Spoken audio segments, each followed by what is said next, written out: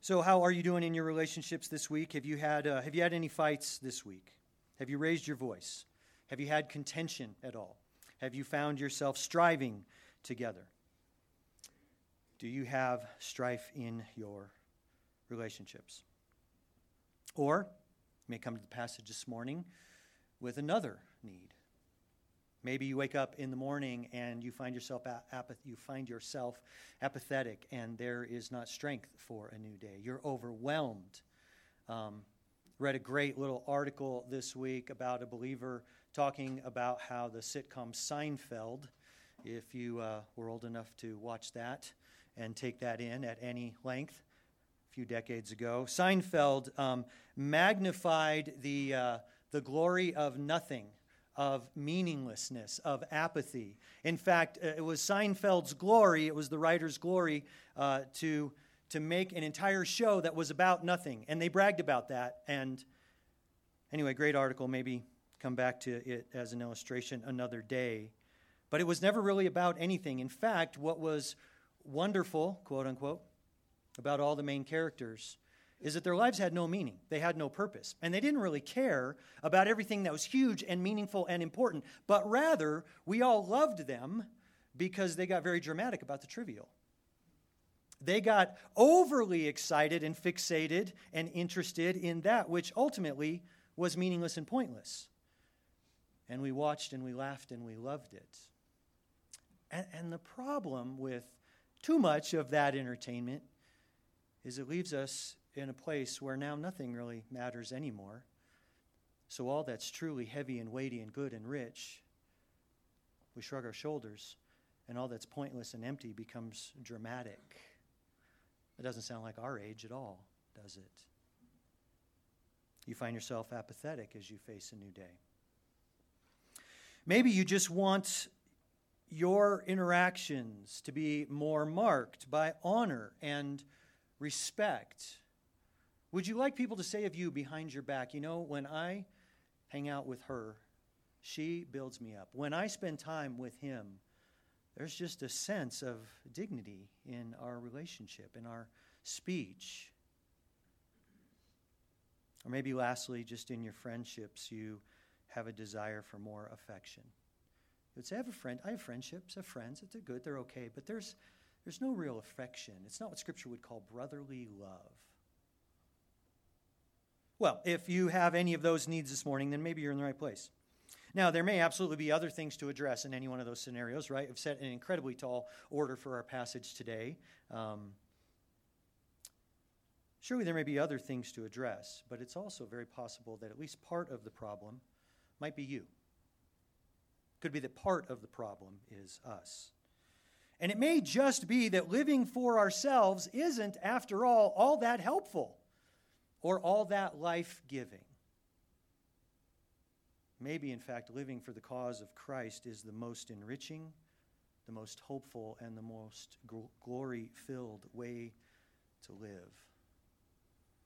That's what I believe this middle section in the book of Philippians is at burden to convey to us from the end of chapter 1 through all of chapter 2. I believe this idea of the selfless life. We've talked about humility, we've talked about unity, we've talked about other-centeredness, and really we come to the culmination, I think, of all of those as we come to the close of chapter 2 this morning.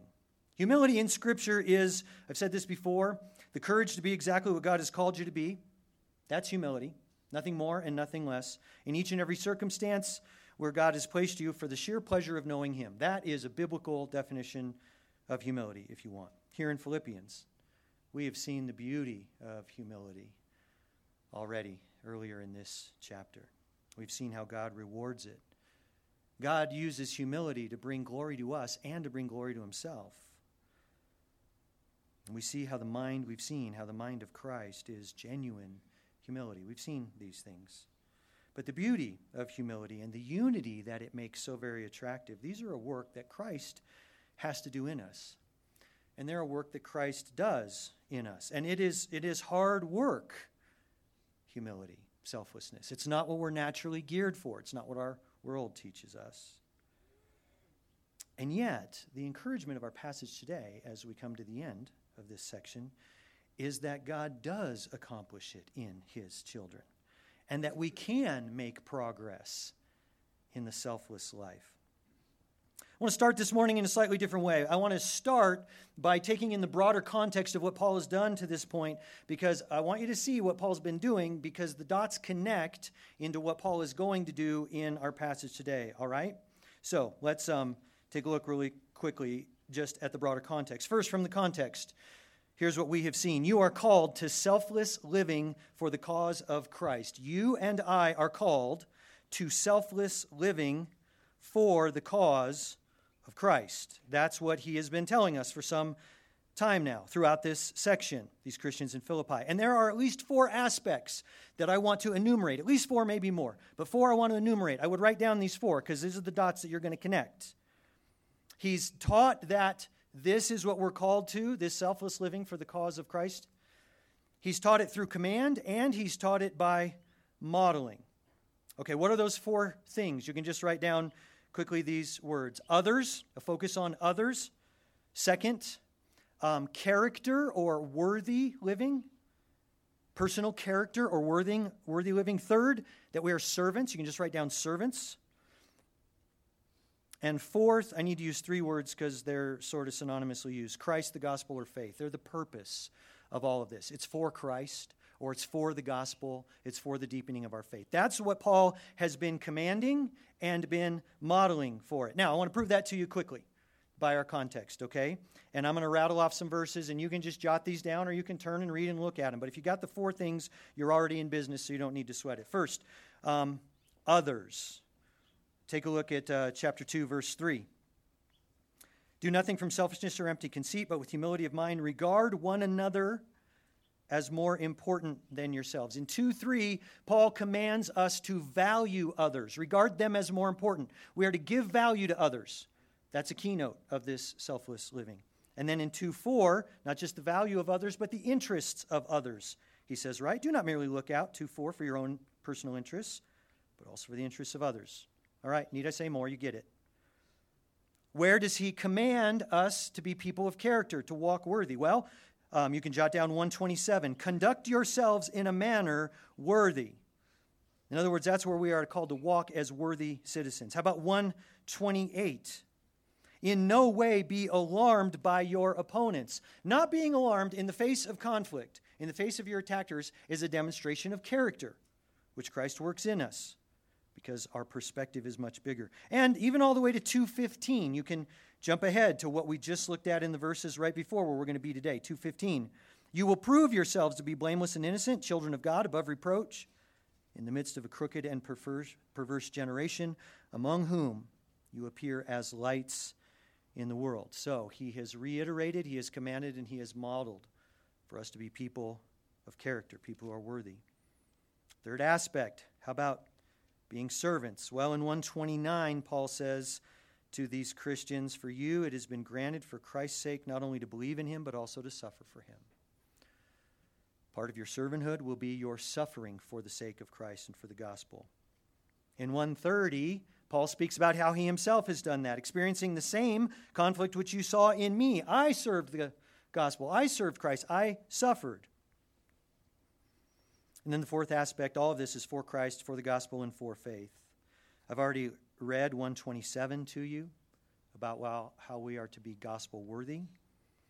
Later in 127, he says, whether I come and see you or remain absent, I will hear that you are standing firm in one spirit with one mind, striving together. Why? For the faith of the gospel.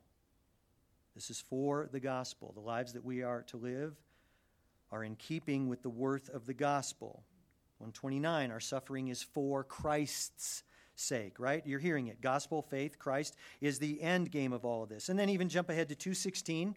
Paul has not left this theme throughout this entire section. In 2:16, the verse before, where we're going to pick up today, he speaks about holding fast the word of life so that in the day of Christ, I will have reason to glory. What is Paul's hope and his purpose?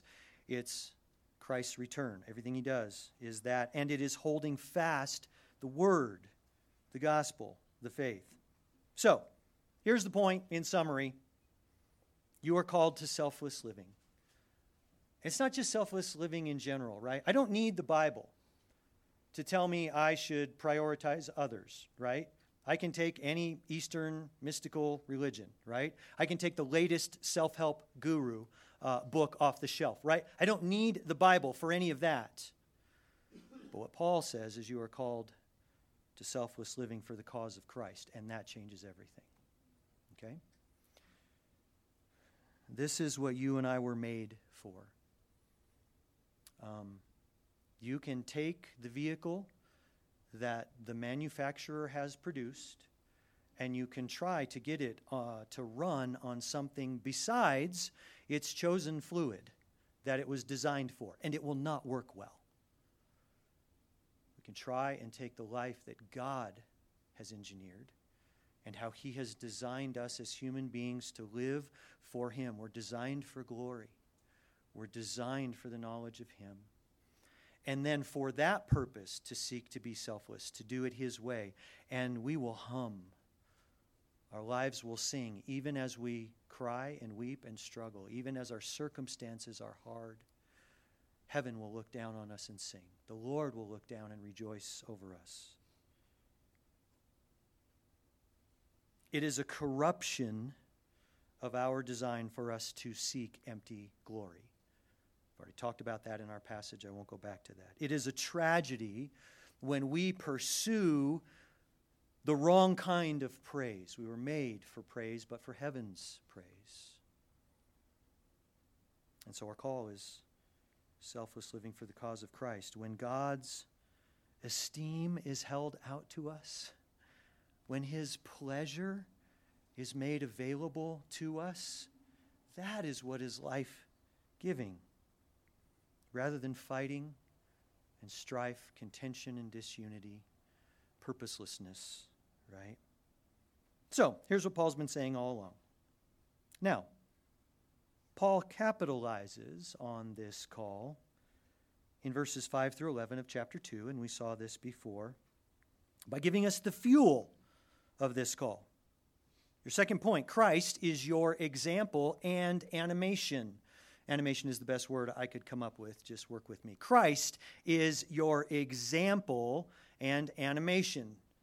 We took an entire message, entire Sunday to do verses 5 through 11, that incredibly profound passage of Christ's self-humbling, setting aside His glory, becoming a human, taking on the very nature and essence of a servant, and then dying for us the most excruciating, most cursed kind of death in the eyes of both Jews and Romans. That is our model, our example. And, not just our model, that's our animation. It is His very life that courses in your veins. If you know the Lord Jesus Christ, the Spirit lives in you, and it is the life of Christ that animates your ability to live the selfless life. Because Jesus lived it, now He just lives it through you, Galatians 2:20. It's no longer I who live, but Christ who lives in me, Paul says. And so that's why Paul, with this impossibly high calling, now turns to the fuel for that calling, the very picture and person of Jesus Himself, working in you for gospel living. The Lord Jesus has what you need to live this way. And the Lord Jesus is what I need to live this way. Lord, I need you. Lord, I need you to live richly in me. Lord, I need you to dwell richly in me. Colossians 3, Paul exhorts the Colossians, let the word of Christ dwell, take up its home in you, find its roots in the soil of you. That's what Paul is doing by holding out the Lord Jesus. So he says, let the mind of Christ be yours by His presence in you. Just pause here and give some brass tacks. What does this look like? I suppose at some surface level, it's a little bit WWJD-ish, right? For those of you who lived through that fad and phenomenon, what would Jesus do?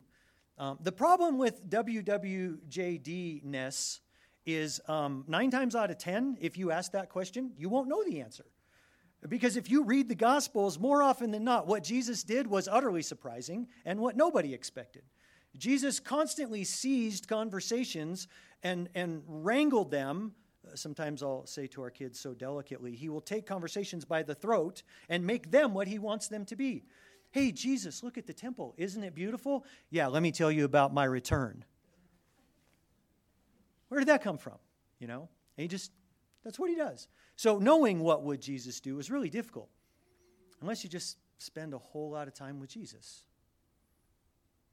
And his life begins to course through your veins.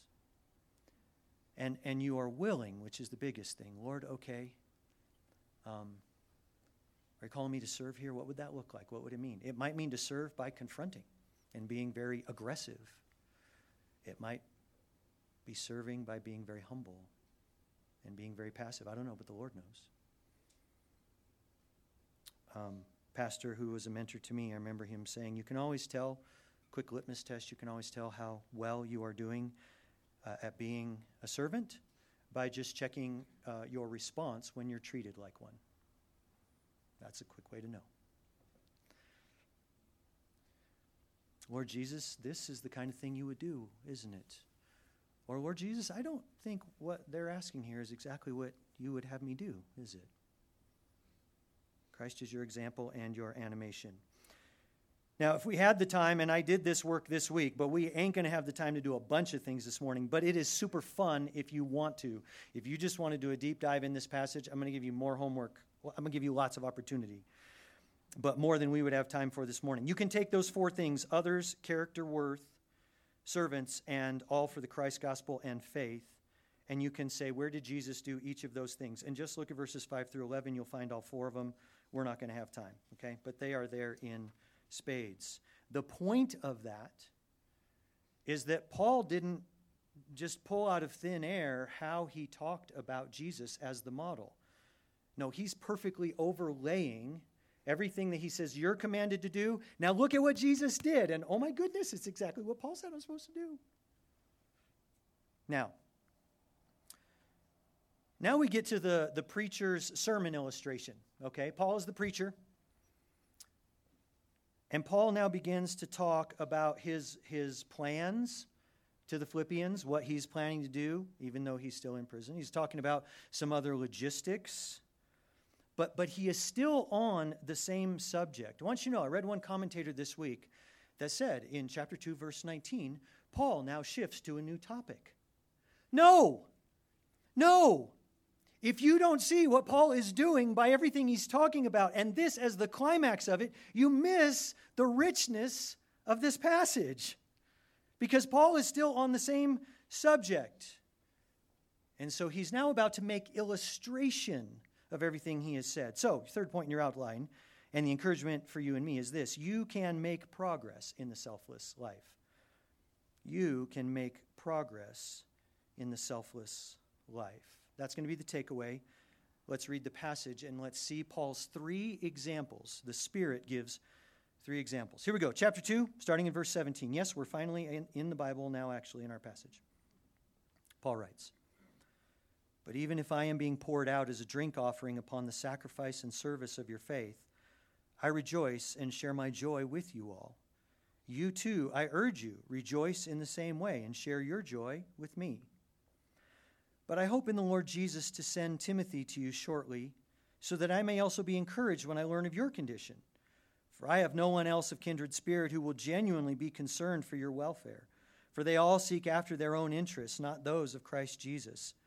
But you know of his proven worth, that he served with me in the furtherance of the gospel like a child serving his father. Therefore I hope to send him immediately, as soon as I see how things go with me. And I trust in the Lord that I myself also will be coming shortly. But I thought it necessary to send to you Epaphroditus, my brother and fellow worker and fellow soldier, who was also your messenger and minister to my need, because he was longing for you all and was distressed because you had heard that he was sick.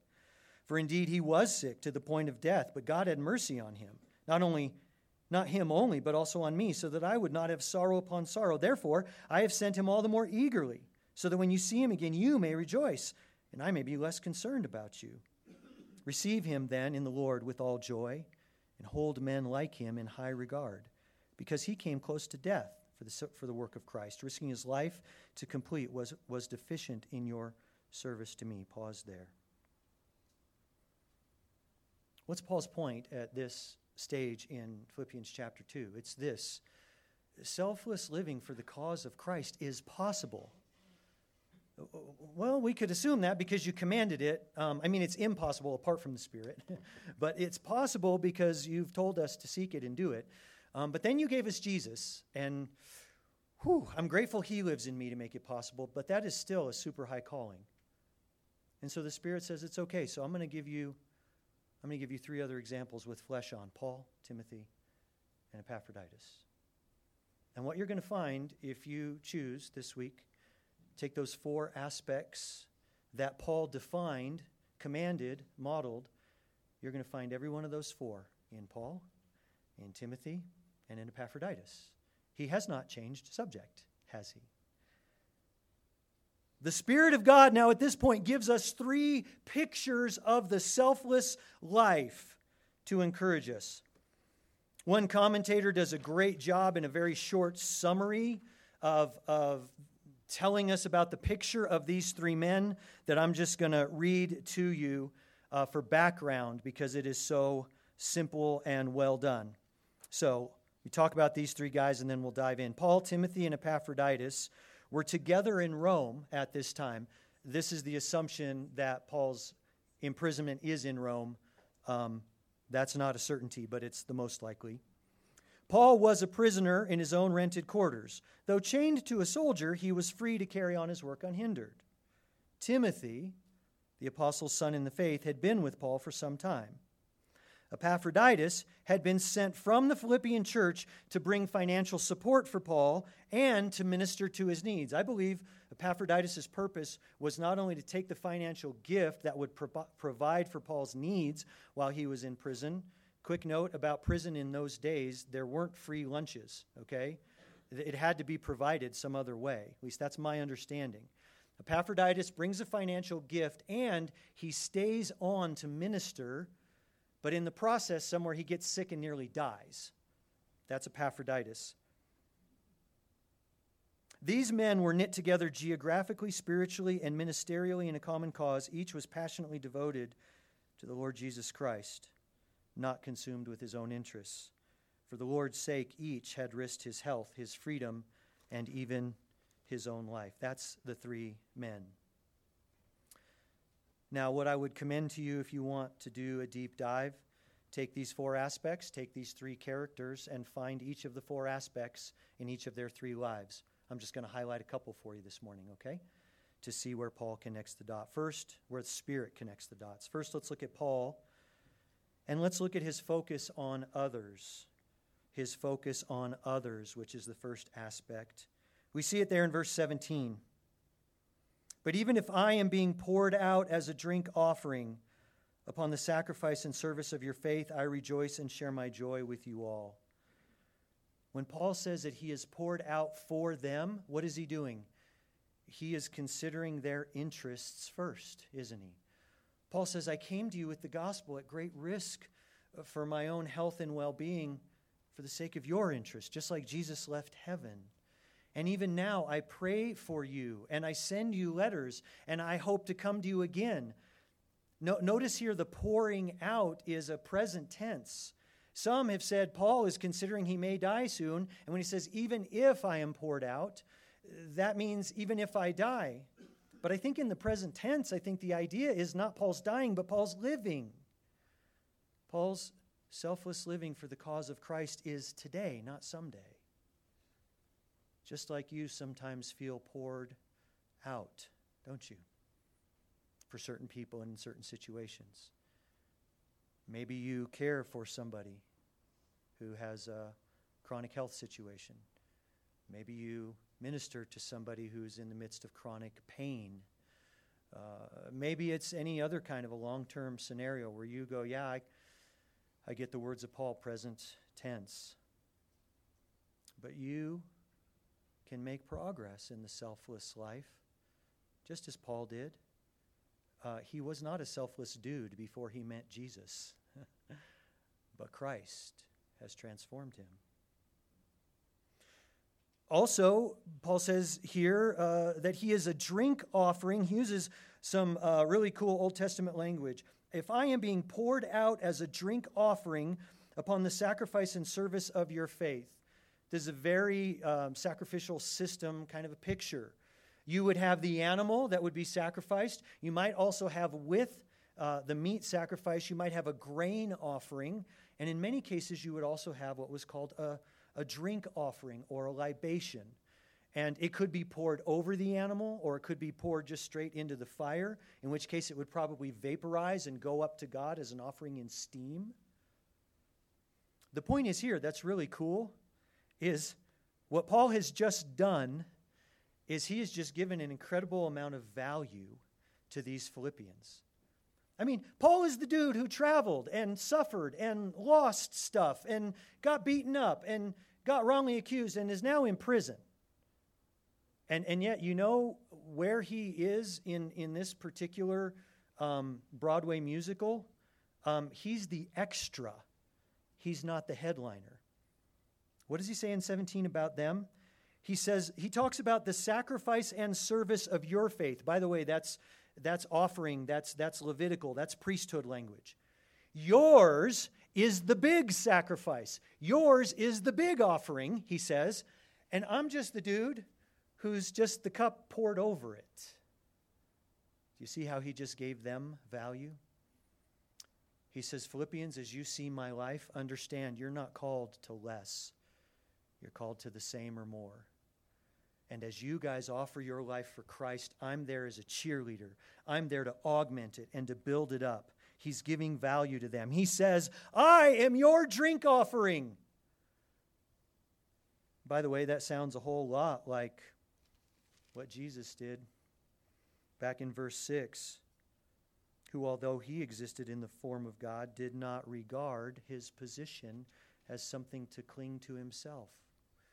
This is the Apostle Paul saying, though I have position, I'm not here to tell you how great I am. I'm just a bit part in your play. Talk about putting others first. You and I may get to be extras in other people's Broadway musical. But you know what? The Father honors humility, and he esteems those who do his service. And when you feel like you're being a servant, that might be a painful pill to swallow at times. But look on Jesus and look on Paul. I'm going to let you look at the places that you can find Paul's character and find his worthy living. Jump down to the third aspect, see him as a servant. Because I just want to draw out a couple you might not think of. Notice there in verse 19, I hope in the Lord Jesus to send Timothy to you. Look at 25. I thought it necessary to send to you Epaphroditus. Necessary for you to send Epaphroditus. 28. I've sent him all the more eagerly so that when you see him again, you may rejoice. You understand what's going on? Do you think Timothy is of any use to Paul? Oh my goodness, he loves Paul. Do you think Epaphroditus is of any benefit to Paul? Oh, he is a huge. He calls Epaphroditus the minister to my need. And yet what does he do? He sacrifices both of them. He says, you know what? I think you guys need Timothy more than I do right now. Are you kidding me? You're in prison. I think you guys need Epaphroditus right now more than I do. What a servant. Another way you see that his servant mindset is look at how Paul submits himself to the will of God. I love it. Even as he makes plans, he's always thinking about, well, but I'm not God, and God has plans. Look at 19. I hope in the Lord Jesus to send Timothy to you shortly. Do you see his submission to God? Because it's there. I hope in the Lord. Hey, I'm going to send you Timothy. Nope. I'll send you Timothy if it's God's will. I think it's God's will. But in the Lord, I will send Timothy to you. How about Epaphroditus? Well, let's look at Paul himself. 24. I trust in the Lord that I myself will also be coming shortly. hey, once this is all done, I'm coming to you. No, if it's God's will. I'll do what the Father wills. This is my desire and my intention, but I'll do what the Father wills. Life's major decisions are a natural subject for our prayer. They're a natural opportunity to trust in the Lord. But not only our major decisions, but also our minor interests. Just the small ways, day by day, we say, I'm interested in this. I'd like to do this. I don't know. You think God cares about that? You have not because you ask not, Jesus says. And there's more, but he wants us to ask. And so submit those things into his hands, and that's a great place to be. That's part of the way that we make progress in the selfless life, is just by allowing the Lord to guide our little day-by-day decisions as well as our giant ones. Brothers and sisters, you and I can make progress in the selfless life because Jesus took an arrogant, murderous blasphemer and made him a model selfless man. And if God can do it with Paul, pretty sure he can do it with you, and he can do it with me. Let's take a quick look then at Timothy.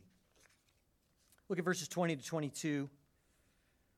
There's lots more here, but we'll just focus on these. I have no one else of kindred spirit, Paul says. I have no one else of kindred spirit who will genuinely be concerned for your welfare. For they all seek after their own interests, not those of Christ. But you know of Timothy's proven worth, that he served with me in the furtherance of the gospel like a child serving his father. I just want to highlight one aspect, and that's the other-centeredness of Timothy. You can look up the other three, but his others-centeredness. Don't you love what Paul says of Timothy? I have no one who is genuinely concerned for you like this man, Timothy. Your welfare, he says, when I send Timothy, that will be his priority. He will be there for you. If you're the Philippians, don't you feel incredibly blessed? I'm taking the very best I have to offer, and I'm sending him to serve you. Where have we heard that before? That's what the Father did with the Son for us. I'm giving you the very best I have to offer completely for your benefits. Timothy is of a very unique relationship with Paul. He has a very special father-son relationship with Timothy because Paul led Timothy to faith in Christ. And I love that. But there's also more than just that. Timothy himself has now chosen the selfless life, just like Paul has, right? And he is invested, he is fully invested for the cause, just like his father in the faith. How rare it is to find those who, for the sake of Christ, seek their joy in making Christ first and making themselves third. That's a rare person to find, isn't it? I have no one else like him who will be genuinely concerned for your welfare. Man, that's a high calling for my life. It's a high calling for your life. But the Spirit of God does it in real-life human beings just like us. And that's encouraging. Paul singles out Timothy here. I have no one else. I don't think this is a backhanded criticism of everybody else. In fact, I would say, yeah, of course, everybody else does seek their own interests. I'm like, yeah, that's how we all are. I'm not surprised by that. But I don't think Paul is trying to downstream anybody else. He's just saying, this is how unique Timothy is. And I think Timothy's preeminence is partly because he's so like Paul. He's spent so much time with Paul that Paul's affections have become his affections. Paul's actions, Paul's way of thinking, and Paul's choices, Paul's sacrifices. Timothy's like, I came to follow this guy so that he could teach me how to walk with Jesus. I guess I'll just do what he does. Timothy has come by selflessness genetically, it seems. He's learned it from his spiritual parentage. Alec Motier, one commentator, says this: there is nothing forced or artificial about Timothy's concern for the Philippians. By the way, Timothy was there when they first met the Philippians in Philippi in Acts 16 the first time. He was there to see them come to Christ. He was there to see Paul get beat up. He was a part of the whole thing, and he himself, I believe, had a love for them. Motier says it was the genuine product of a regenerate nature. When Timothy was born again and then brought into interaction with these people, his heart went out to them. I would add one more thing. I would say it's also because of his deep experience of having tasted the satisfying fruit. He has seen Paul cry tears of joy in prayer over the Philippians. Lord, I love these people. Thank you so much for what you've done, the lives you've changed, the people that have come to Christ, how they've thrown away their idols, how they're suffering for you and the choices they're making and the glory of what you're doing in them. Lord, thank you for the Philippians' eternal life in Christ. And Timothy saw Paul pray prayers probably something like that.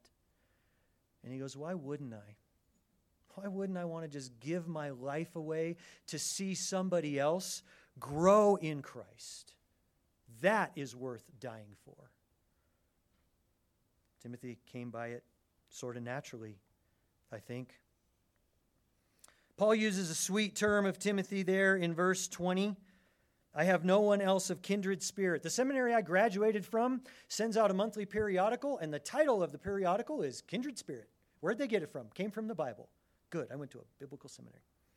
As far as I know, it's the only time in Scripture that the term is used. Literally, the term means same-souled. Timothy and I are of the same soul, right? It's, I think, is it Jane Austen would have called, this is my bosom friend. Is that Jane Austen? Do I have the right? Who? Anna Green Gables. Wasn't Jane Austen who wrote that? Some other person wrote that. Anyway, I'm super confused. Somebody wrote that, and she's a great writer, and it's a cool term. Bosom friend. Same soul. All right, whatever terminology fits for you. Bosom friend isn't super manly, so men, I'm taking suggestions, and we'll decide on that for next week. But he has the audacity to call Timothy that. He is my same-souled friend. Maybe, if we can say I've never had anybody in my life I could say that of. Maybe it's because we haven't embraced selfless living for the cause of Christ. If nobody can say that of us, maybe it's because we don't yet know that glory and that joy. And when he says of Timothy in 21, they all seek after their own interests, I don't know, have you heard that phrase anywhere else before? Ding, ding, ding, ding. Chapter 2, verse 4, right? It's exactly what he commanded. He uses the same words of Timothy. Oh, and by the way, I'm just going to tell you a dude who did exactly the very thing and didn't and doesn't look out for his own interests, but he looks out for the interests of others. And how does he do it? By looking out ultimately for the interest of Christ. That's what he says in 2:21. Am I just to be a doormat? Am I never to be concerned for myself? Am I just to go around and let people walk all over me? No, I've never said that. And neither does Paul, and neither does Scripture. You just decide you're going to spend your life. Spendamai, by the way, is the Greek word that's used in this passage. I love that. Just happens to go along with the English. Spendamai, your life. Why? For Christ. And he will bring about the focus on others in the process. You and I can make progress in the selfless life. Timothy was probably a man who by nature was rather timid. We glean that from other exhortations that Paul writes to his son in the faith. And yet, the Lord took a guy like that and made him a profound leader. He wasn't just a pastor or leader of a church in the first century. He was more like a bishop. He was like a pastor of pastors. He was like over the region of Ephesus. I'm sure that didn't come naturally. And how did it happen? Through a fearless focus on serving others for Christ. You can make progress, and so can I. Third picture is Epaphroditus. Epaphroditus, pretty cool name. Not enough people named Epaphroditus running around today. Look at 25. I thought it necessary to send you Epaphroditus. Paul is going to give him 5 titles. 3 titles that are with relation to Paul, 2 titles that are with Epaphroditus' relation to the Philippians. 5 titles. My brother and my fellow worker and my fellow soldier, who is also your messenger and your minister to my need. He's got a lot to say about what he thinks about Epaphroditus, doesn't he? Isn't that cool? We can just take one. I love the idea of fellow soldier. Brothers and sisters, do you feel like you have someone who is in the trenches with you for the sake of your faith in Christ? People who will pray with you, people who will call you. Hey, I know we prayed for you yesterday. I know you have this appointment today at 11. It's 12:15. How'd the appointment go? I've been praying. Who is in the trenches with you, right? Paul and Epaphroditus were in the trenches together. It's his fellow soldier, his fellow worker. But I'm just going to key on the idea that he's his brother. What a great title. It's cool because he's just called Timothy my son in the faith. He led Timothy to Christ. That's a unique relationship. He may not have, probably didn't, we don't know, led Epaphroditus directly to faith, but he said he's close as a brother to me. Here's what you need to appreciate. This proud Pharisee and this child of pagan Gentiles have become close brothers. Epaphroditus, child of pagan brothers. Where do we get that from? We know almost nothing about Epaphroditus. One thing we do know is his name, Epaphroditus. Do you hear the word Aphrodite in the name Epaphroditus? Because the meaning of his name is favored of Aphrodite. His parents were pagan Greek idol worshippers. And then he came to Christ. As a good, well-taught Pharisee, as a rabbi, this would have been his sworn enemy. He was a pagan idol worshiper. This guy was a goyim, as far as Paul was concerned. He says, he's my brother, my fellow worker, and my fellow soldier. He's in the trenches with me. Love that. I think you could take this passage, brothers and sisters, and you could study through it with your small group, and you could pray over it at the end of that time together in your small group. I think you could do it in your family devotions. I think you could do it one-on-one with a dear friend and say, God, would you make us more this? Brotherly affection. Would you create in us a fellowship together in the work? Would you make us partner soldiers in the fight? Would you allow us to minister to one another's needs? Right?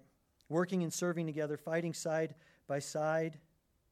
Brothers and sisters in service like a family. This is what a community group is meant to be. This is what brothers and sisters are meant to be. Believers are meant to grow in love as they strive together for the gospel.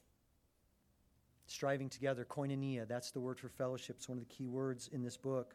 And they stand firm in one spirit. Be a great study to do together if you chose. Epaphroditus' life was marked by service to others. That's what we see. I want you to just notice one other thing in 26. I love this about Epaphroditus. Paul says he was longing for you. Epaphroditus was longing for the Philippians, and he was distressed because you had heard that he was sick.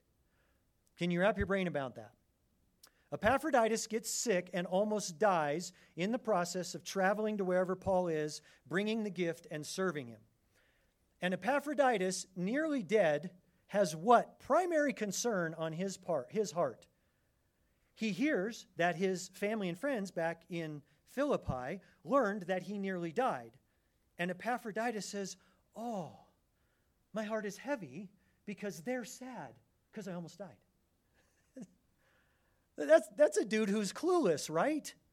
He doesn't even get how to care about himself, right? Like, you're so upside down. You're nearly dead. I don't know when the concern came, during or after the near-death experience. But that's beautiful, isn't it?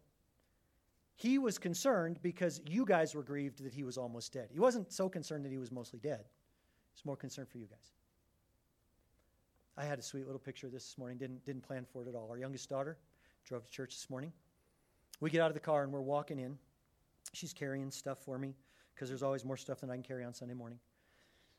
And she says to me, because she thought of this as she got out of the car, "Hey, Dad, remember the time I hit my eye on the car?" I was like, "That sounds dangerous." I said, "No." She goes, no, remember the time I closed the door, and the edge of the door, she's just the right height, the top edge of the door caught her eye. And I said, "Oh, yeah, I remember that, sweetie." She goes, "Yeah, I tried not to cry." I said, "Oh, I'm sorry." And here's what she said. She said, I didn't want to cry because I didn't want you to feel bad for me." That sounds like Epaphroditus. I wasn't worried about being in pain. I just didn't want you to feel bad that I was in pain, so I didn't want to cry. She'll probably go straight to heaven just for that. Out of the mouths of babes. You can look at the other four aspects of selfless living for the cause of Christ, and you'll find them. One last thing I want to just say. Verse 30. Is this another potential backhanded compliment or a backhanded attack? When Paul says, "I have no one like Timothy," I don't think the point of that is to tell other people how bad they are. It's just to say how unique Timothy is.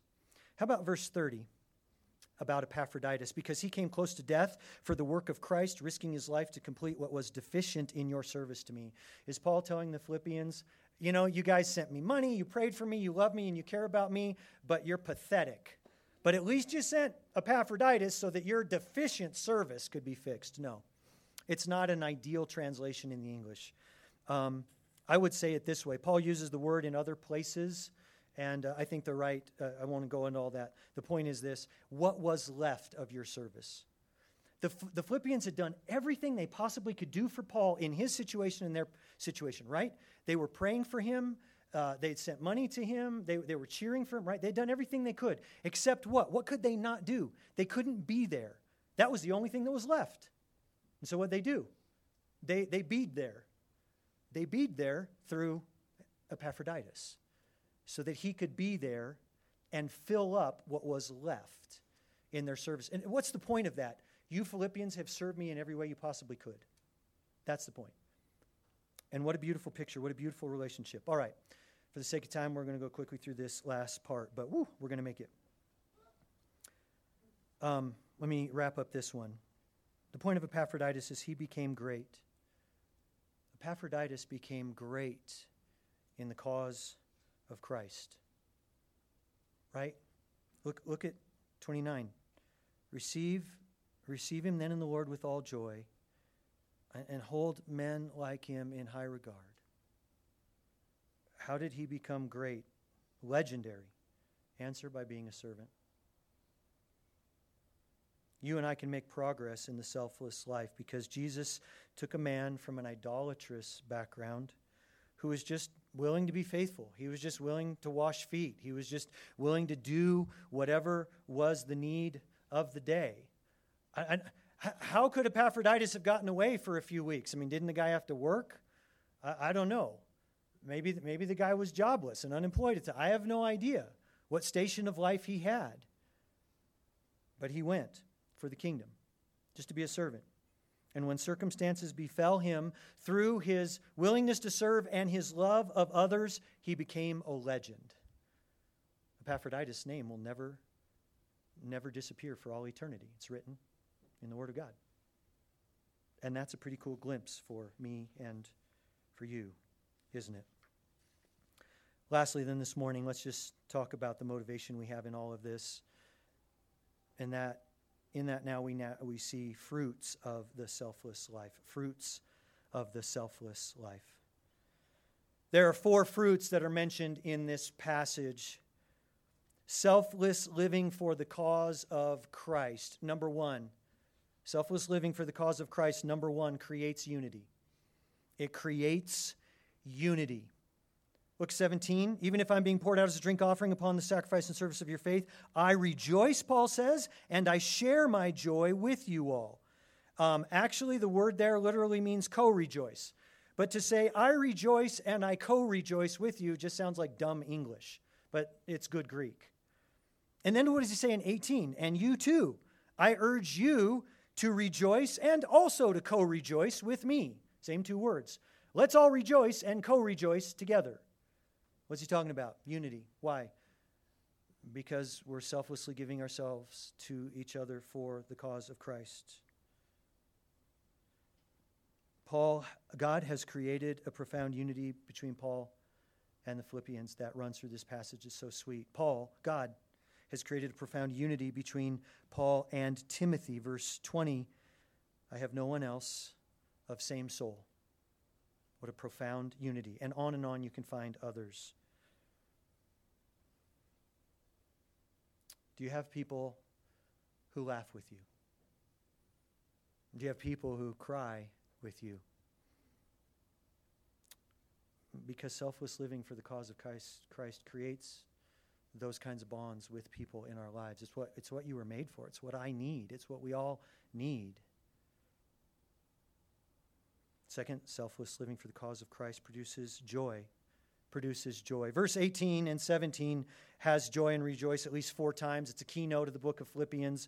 It's all over this book, so I won't say any more about that. You can find it if you want. The point is this: when we get to be used by God for the benefit of others, then that is eternally satisfying, isn't it? Youth leaders, you minister to students. I mean, let's face it, mid-schoolers are just, they're in a wonky phase of life, man. I mean, they're just messy.